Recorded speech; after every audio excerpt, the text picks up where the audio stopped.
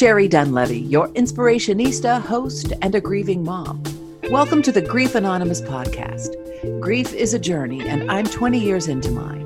No matter where you are in yours, I hope you'll join me as I provide you with information, tools, and experts to help guide you through the darkness of death into the light of living. Help is on the way.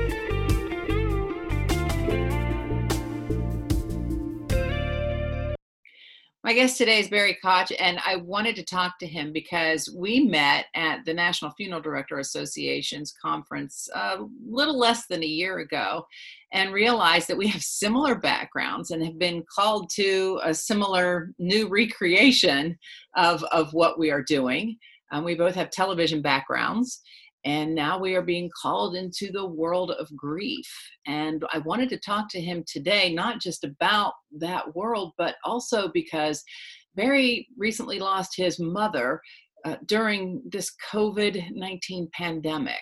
Not due to COVID, but as a result of that, there were complications just because of all the restrictions that were put in place. So first of all, Barry, my deepest condolences to you and your family on the loss of your beloved mother. She sounds like she was an absolutely amazing person. She was a good one. She was a heck of a good mom. She was a very quietly accomplished person. She and her brother had been a professional dance team back in the day, and she was actually a Rockette in the late 1950s. And she was a very special woman. We're going to miss her. I'm very sorry for the loss. So let's talk about this because we've been doing work in the grief arena, and maybe that's what we should start with is how were you called to this kind of work, and what kind of work are you doing?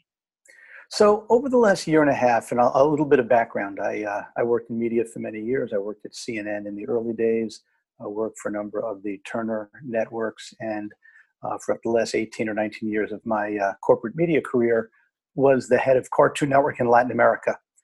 So then I migrated into the end-of-life death care space, which seems perfectly logical to me, children's entertainment and death care, but yes. Seems to be a bit of an odd combination. I guess my personal genesis in this space was my wife and I had a son born in 1996. His name was Harper. He was born unexpectedly with severe brain damage and was not expected to live more than a day or two, but lived for 5.5 months, which was a remarkable journey for both my wife and I and for our families. From the day Harper was born, he lived with a do not resuscitate order and was under the care of Hospice Atlanta. And it was a remarkable journey, and he died in February of 1997. Having lost a child, you know that you're in a fog, and things don't make sense for a while, or I saw the world as only black and white when he was alive and died. I'm a grayscale kind of guy, but I saw the world in black and white. But at any rate, for the next X number of years, I would visit Hospice Atlanta on around Christmas time, between Christmas and New Year's. I would visit the old spaces. I would sit in a chair in the library where he's got a little plaque up on the wall. I would visit with the nurses and the doctors and the administrators and make a donation. And then over time, I would do a little bit of volunteer work. I might speak occasionally for them. And I guess I was showing up, being a nonprofit, I was showing up so often at some point, somebody said, "Hey, do you want to join the board of directors?" So I did that. I was on the board for maybe 5 or 6 years and have done more volunteer work and grief work with them as time has gone on.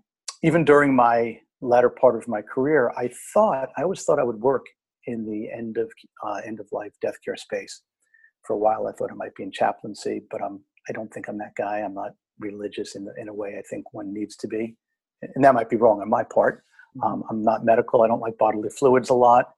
But at some point along the way, I met my partner, Jason Zamer, who has done a lot of work in geriatric housing and elder care, and actually is the co-founder of a company that marries technology to dementia care. And I had thrown out some ideas for ways that we think that we can help people who are navigating a death of a loved one or a friend. And we started about 1.5 years ago working in earnest to develop this initiative, which we are It was called TG Beyond. Mm-hmm. Okay.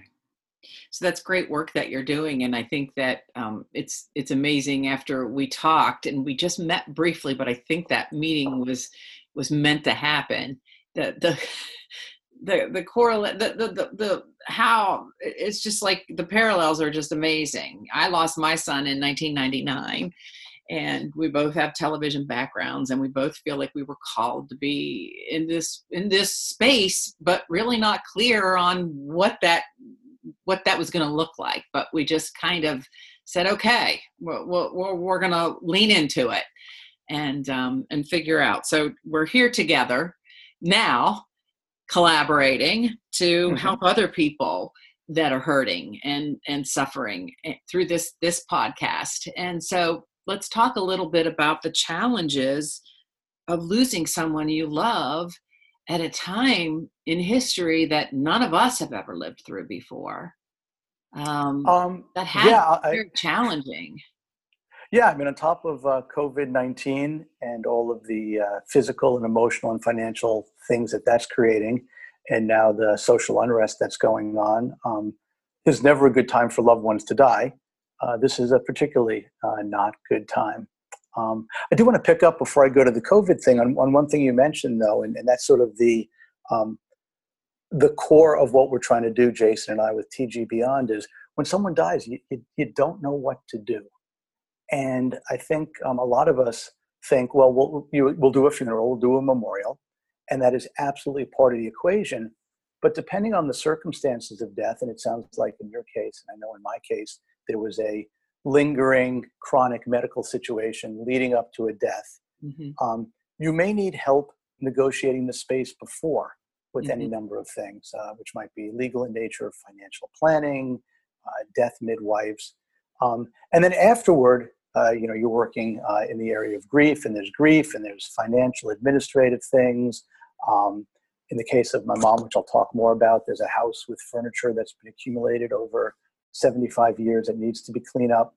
So I don't think people realize, and I know I didn't realize, and I'm realizing again now, all the things that you have to do and negotiate with somebody dies. And as we say, dying is hard on the living. Dying is obviously hard on the dying, and it's really hard on the people left behind who have to deal with the stuff. So bringing us to COVID, I mean, I've been, isolating in place in Atlanta. I got a call from my sister a week ago Saturday that our mom took a very hard fall.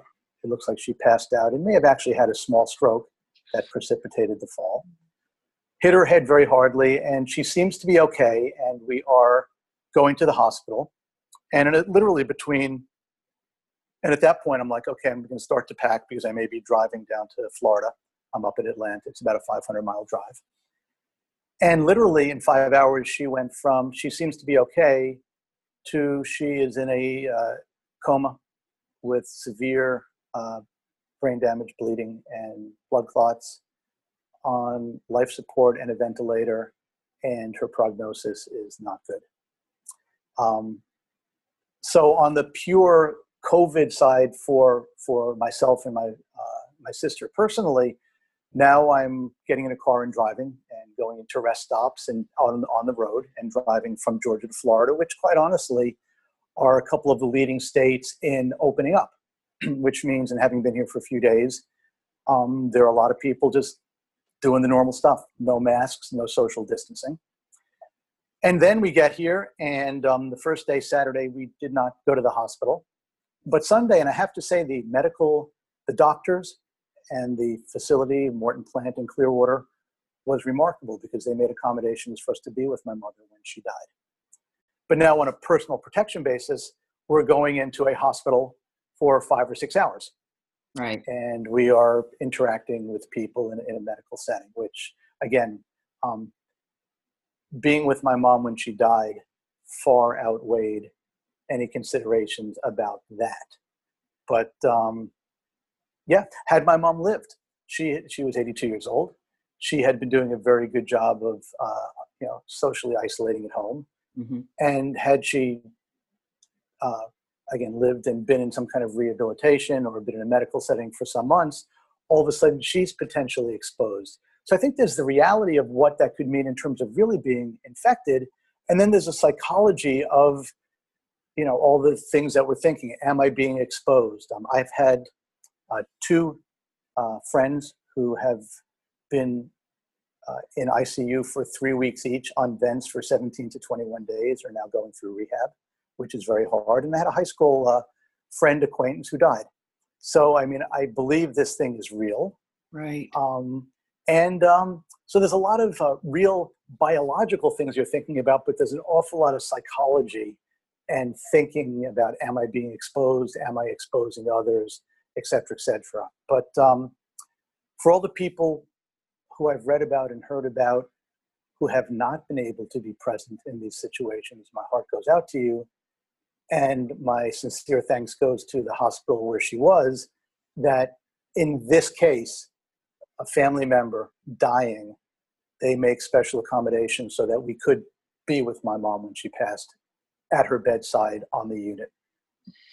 That's a blessing in of itself. So yeah. You were saying that you had the time to say the things that you needed to say, and that you were in the conversation prior to our conversation that, you were able to use technology to let other people say the things that they needed to say too. Yeah, I have to say, on a personal basis, and I would say for my family, the virtual experience is working, in so much as our family is geographically separated. My mom died on such short notice that it would not have probably been possible for the grandkids and her brother and my brother to fly in on such short notice. You're talking about 18 hours from the West Coast. And I think the widespread use of technology is making it sort of more acceptable. It's giving us permission to do this. So when we were all saying goodbye, we had, cell phones and iPads, and we were doing FaceTime, and we were doing telephone calls. And my mom was deep in a coma, and she was unconscious, but we were allowing everybody and holding the phone up to her ear, not on speaker, and everybody could say their private goodbyes. I had a strange experience, and I've occasionally discounted this. I knew my mother's medical condition. I knew she was severely brain damaged. There was no consciousness at all that I could perceive when we were with her.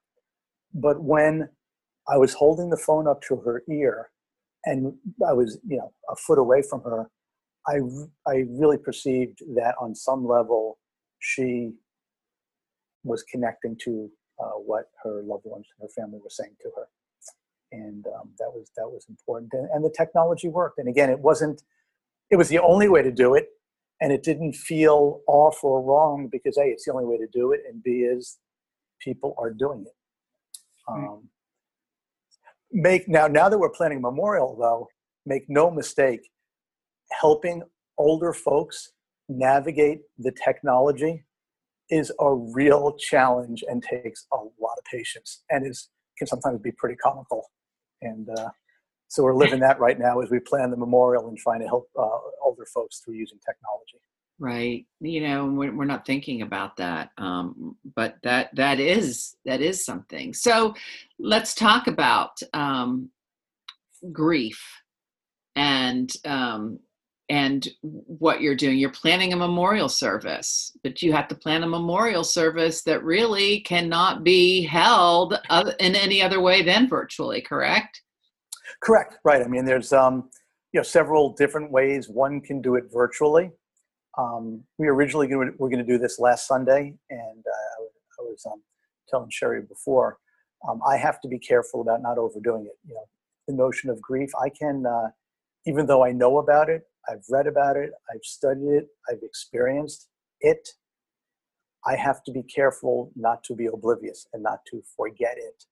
So originally we were planning a virtual memorial for last week, and it became overwhelming just to get all the videos together, gather the photos, scan the photos, manage the technology. So we pushed it back a week. But yeah, we're doing a virtual service. This is odd, but I'll share it. So I've been working with Jason and with TG Beyond over recent weeks and a production company on building a capacity to help people with memorial services and funerals on Zoom and on other platforms.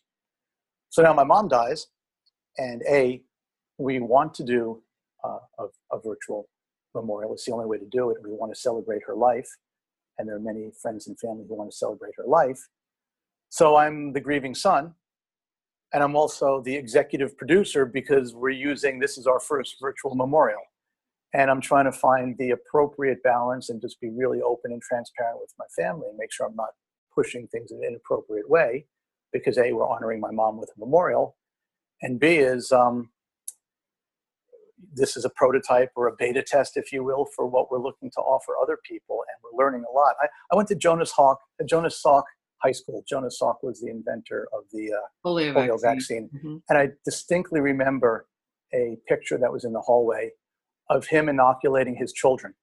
So after it had been through whatever testing, he inoculated himself and his family and his children. In some ways, I feel like I'm doing that. Now, that being said, my family was very death positive almost before it was death positive. We used to talk about DNRs, do not resuscitate orders, at the dinner table when I was a kid. We talked about end of life issues. My mom in the last couple of years was cleaning up a little bit. We did some estate planning. So she was oriented that way. She was a big fan of what I'm working on. And we would talk every week regularly. And she was very interested in this whole end of life initiative. So I'm going to say, and I'm going to stand by it, that she would appreciate what we're doing for her. What I've been doing the last year and a half in terms of studying and meeting folks like you and attending conferences and getting a certificate in thanatology has been preparation for this moment. And at the same time, my mom is going to inform what we do in the future because we're learning an awful lot going through this. What came to me through listening to this, Barry, is, and I don't know your mother, but it just seems to me that she's saying, oh, you're not doing this without me. I am going to be the first one. I'm going to be I'm going to be the one leading the way here. It could be, it's funny. My mom was a rockette and a dancer, and she was not, it's interesting. She was completely confident in her dancing. Uh-huh. And she was not naturally she was not an egotistical person. She absolutely did not need the limelight. She didn't hog the limelight. But when she was dancing, it was pure confidence, and she was out in front. So maybe in that same way, she was a little bit out in front on this memorial. I have no idea what it's going to look and feel like. We're getting photos from everywhere and tapes from everywhere. In the arena of self-care, instead of scanning and cropping myself 150 photos today, after this call, I'm going someplace, I'm going to have those photos scanned in, just because that's 5 hours that I'm not able to focus and concentrate. Right. So that's what I wanted to do. I wanted to go back to that because you were saying that even though I'm trained in this and you said, I don't want to forget my grief. I don't think, I think that your body will not let you forget your grief. It will show up in some other way. If you're not mentally taking care of it, your body will pick it up. I know that, a lot of people get sick after a loss of someone. In grief, it just shows up. And to me, it showed up in my back a year later. A disc exploded in my sleep on Mother's Day. So it just shows up if you don't deal with it. And so I think that you were smart to know, I've got to go back. This is grief. I am pushing myself. I also went back to work. I had all this maternity leave and no baby to take care of. So I went back to work because that's what I thought I should be doing. That's what was comfortable. That's what, I thought if I get into this routine, I'll be good. But grief doesn't allow that to just be good. It catches up with you somewhere. So at least with your grief training, you do know that you do know that one thing, that I need to deal with this, be gentle with myself, and remember that I have to practice self-care through all of this in order to get through this in a healthy manner. Yeah, I absolutely know that now, down the road, 23 years ago with our son. And I went through a bereavement period with someone from the hospice that was very helpful. But I lost my voice for a period of time. I had voice problems where literally I physically could not speak. That was a pretty interesting, frustrating experience for everybody. So yeah, what I learned with Harper going way back when, and I went back to work fairly shortly thereafter, and it was just bizarre and strange. And this 9 months or a year, I really can't account for. But I learned about there are physical manifestations if you don't take care of yourself. And I also learned that everybody grieves very differently. My wife and I had very, very different experiences around the life of our son, the death of our son, and what has happened subsequently. We're together still, which is great because that doesn't always happen. Right. But our reaction to grief was radically different. Now, 23 years later, I have a lot more tools at my disposal, and I have a lot less reluctant to ask for help when I need help, and I'm more tuned into how grief manifests itself in me, and it manifests differently everywhere. The last few days, I found myself getting irritable and frustrated at night, and I have not been able to accomplish, the things I'm normally able to accomplish. I'm not able to focus for as long as I'm usually able to focus. And sometimes, maybe in the past, I would have tried to power through that. And right now, I'm not. Because of COVID-19 and because of my particular work situation, I'm able right now with my sister and my family to take the time. Again, I feel for people who have to deal with these things while absolutely working full-time, absolutely having to maybe take mass transit or put themselves in compromised situations from a medical point of view, and deal with all the challenges of death on the side. And, in a world of inequities, there's a lot of inequality around that as well.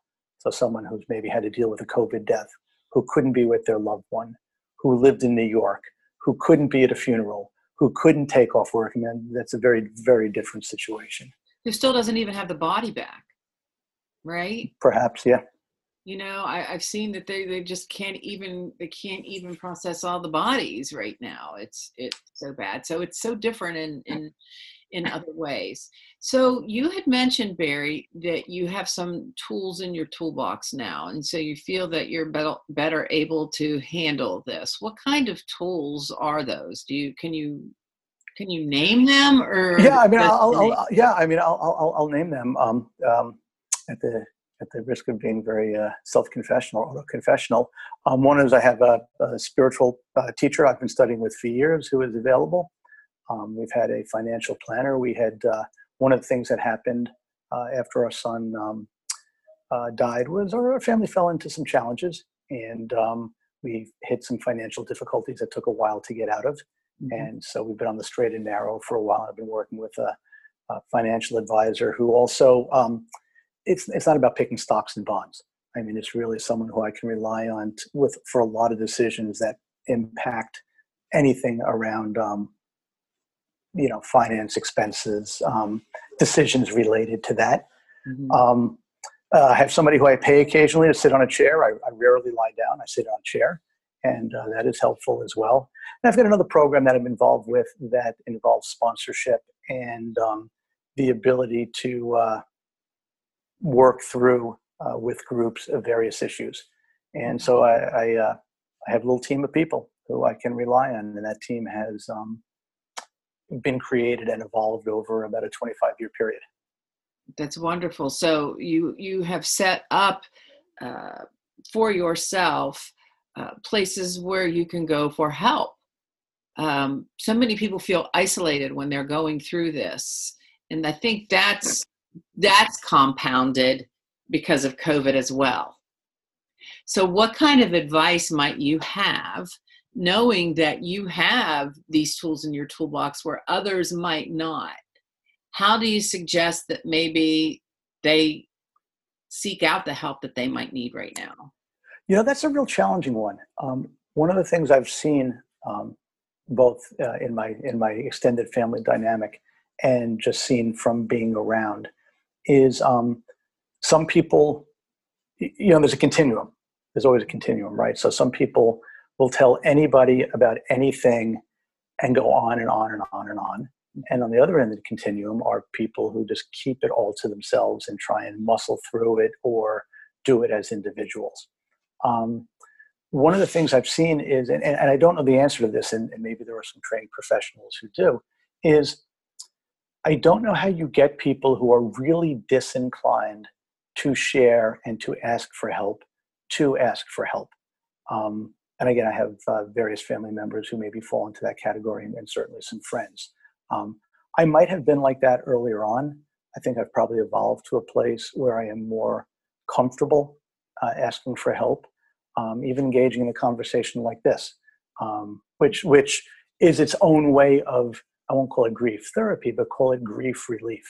Right. Talking to people, for me, who have been through similar situations, who understand. When you've had a kid who has died, you're in a club that you never wanted to belong to. And when you talk to someone whose child has died and you start the conversation, there's a kinship that can develop based on shared understanding and shared experience that I find to be very, very powerful. Other people may not want to talk about their child who died, or may not be able to talk about their child who died because it's too painful. So, I mean, to the extent I know anything, I believe and recognize that grief is very individual and unique. The way we all deal with problems is individual and unique. I personally have found, again, a way of integrating my loss into my life in a way that feels right. My mom sits in my heart. Harper sits in my heart. I probably think about Harper every day, but I don't dwell on Harper every day. He's there. And what I'm really not realizing now with my mom, who's been dead for only 10 days or something like that, is patience is also, you can't, as in the same way we're going through COVID right now, and we're dealing with social unrest, I have to go through grief. I don't have to work through it. I don't have to end it. I just have to go through and spend the time. There's nothing but. And recognize that some days I may feel bad. And what I have to remember is, oh yes, I feel bad and my mom died, and my dad died. Because I will forget. I mean, it'll be February 10th. Our son died on February 12th. It'll be February 10th, and all of a sudden I'll realize I'm not feeling great. Oh yeah, that's right. It's Harper's death anniversary on February 12th. Yes. So I have to remind myself. But once I remind myself, then I'm pretty good about going through it and working with it. Right. I hate to say working through it, but working with it. Yes. There's not over or under, there's only through, or with. Mm-hmm. Someone said something to me I thought was very wonderful, and I'm just going to share it with you because we travel similar paths, and that is perhaps we are co-creating with our beloved, and maybe Brandon is co-creating this path with me. This is my time spent with him now, so I don't know, that kind of brings me some comfort in knowing that, the pain that we went through is helping other people through their pain. Right. And there's no way on this earth that we're having this conversation if your son and my son, if they're not born and die. Right. We'd never be having this conversation. Right. So there's meaning in each, and you know what else I learned too, Barry, is that each life, no matter how long, can make an impact. Right? Absolutely. I mean, it's, and we never know that, we may never know that impact. I can't go back and recreate a world in which Harper wasn't born, but clearly it had impacts on family. It had impacts in innumerable, unknowable ways. Absolutely. Right. I mean, even though he never spoke, even though he never walked. Right. Exactly. And my son, I never heard him cry. I never heard him, all of his senses were dulled so that it wouldn't cause a lot of pain in his body. So, so for a child that never did anything or amounted to anything, see, you can make an impact just by your being. Mm-hmm. That's powerful. It's huge. And one of the challenges around this, I think, is with interacting with other people, and you may have experienced this, and I think this is true with stillbirths and miscarriages as well, which are incredibly meaningful and powerful for the families who go through them and the women who go through them. Some people, I tend to think in terms of continuums, right? So for some people, it becomes everything and the only thing. For some people, it becomes nothing. And when you interact with other people, some people get it and some people don't. So some people maybe fully understand what you went through, and other people perhaps say, "Oh, you'll have another, and he'll be better, or he'll be," you know what I mean? And my dad, for instance, really, and it created a big challenge. He really didn't understand what we were going through. He had a real issue with handicapped people, and his initial reaction was find an institution, put him in the institution, and walk away and start again. Now, a generation or two ago, that may have been what people did. That was not at all helpful for my wife and I. Right. That's not what we wanted to hear. Right. And it took a long time to. I don't know that we ever had a common understanding, but later in life, I think he came to understand things differently than he did initially. We can always elevate our thinking, and we can always open our heart wider. Mm-hmm. So let me ask you about the kind of support that you have been receiving then through this, because I think that's important too. Have you been supported? Have friends and family reached out? How have you been supported in the loss of your mother? This has been an amazing 10 days. I mean, our family, I don't come from a close family, either geographically or one of my father's other charms was he didn't like family. So we never met a lot of our family. So it's only later in life that we have encountered a lot of people. Mm-hmm. But what I'm realizing, and this may have applied to a lot of people, you think you know people. You think you know your wife, your husband, your brother, your sister, your mother, your father. I am finding out that my mom had not a secret life in a bad way, but an interior life and a life and relationships that I know virtually nothing about, and I'm coming into contact with now.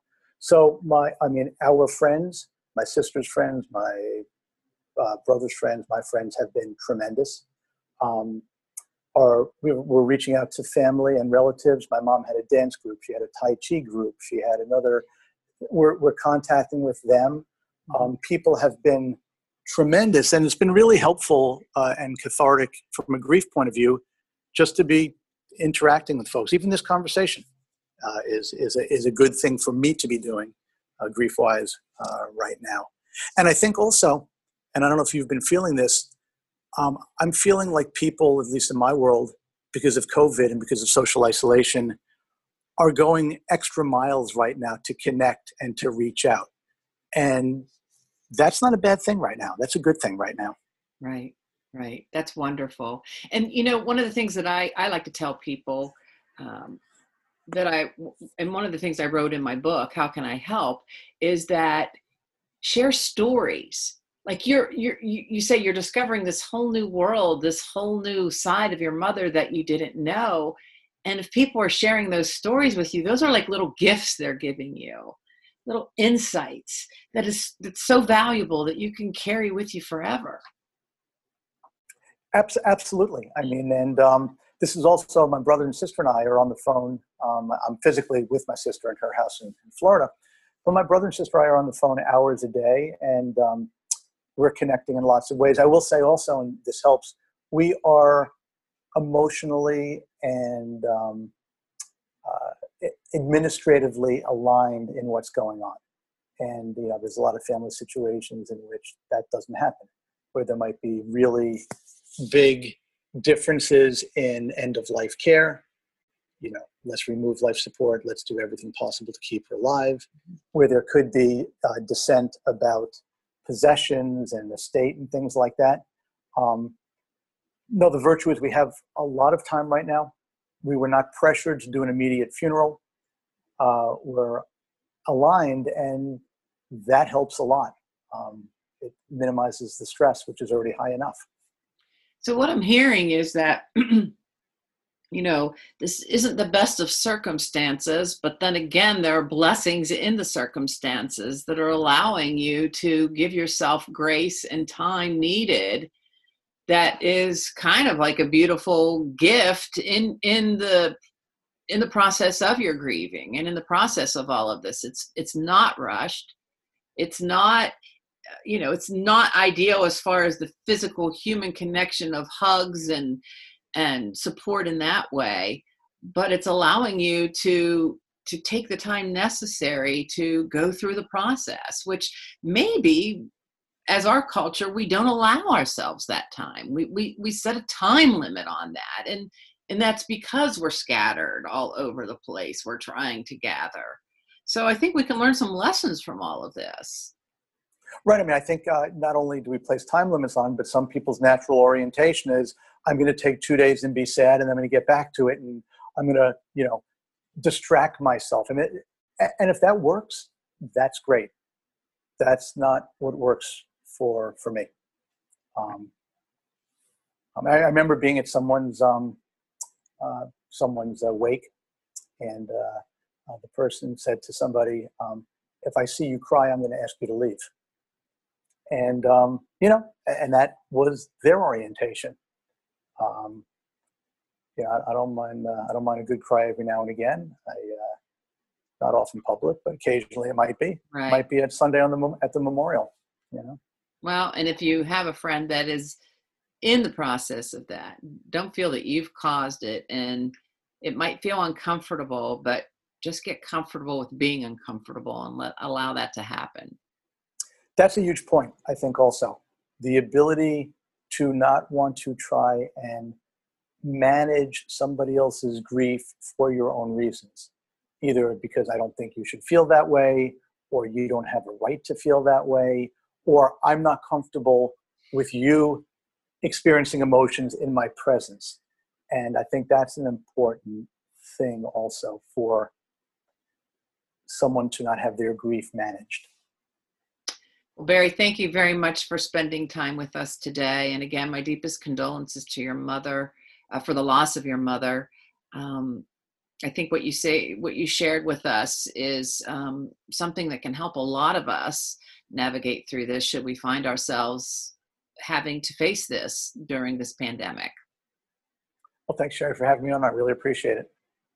I'm Sherry Dunlevy, and you've been listening to the Grief Anonymous podcast. For more information on today's guest, the Grief Anonymous program, or the Grief Resource Network, go to griefanonymous.com or griefresourcenetwork.com. For more information on my book, workshops, or talks, go to sherrydunlevy.com. If you haven't yet, go to Apple Podcasts and subscribe, rate, and review this podcast. Thanks for listening.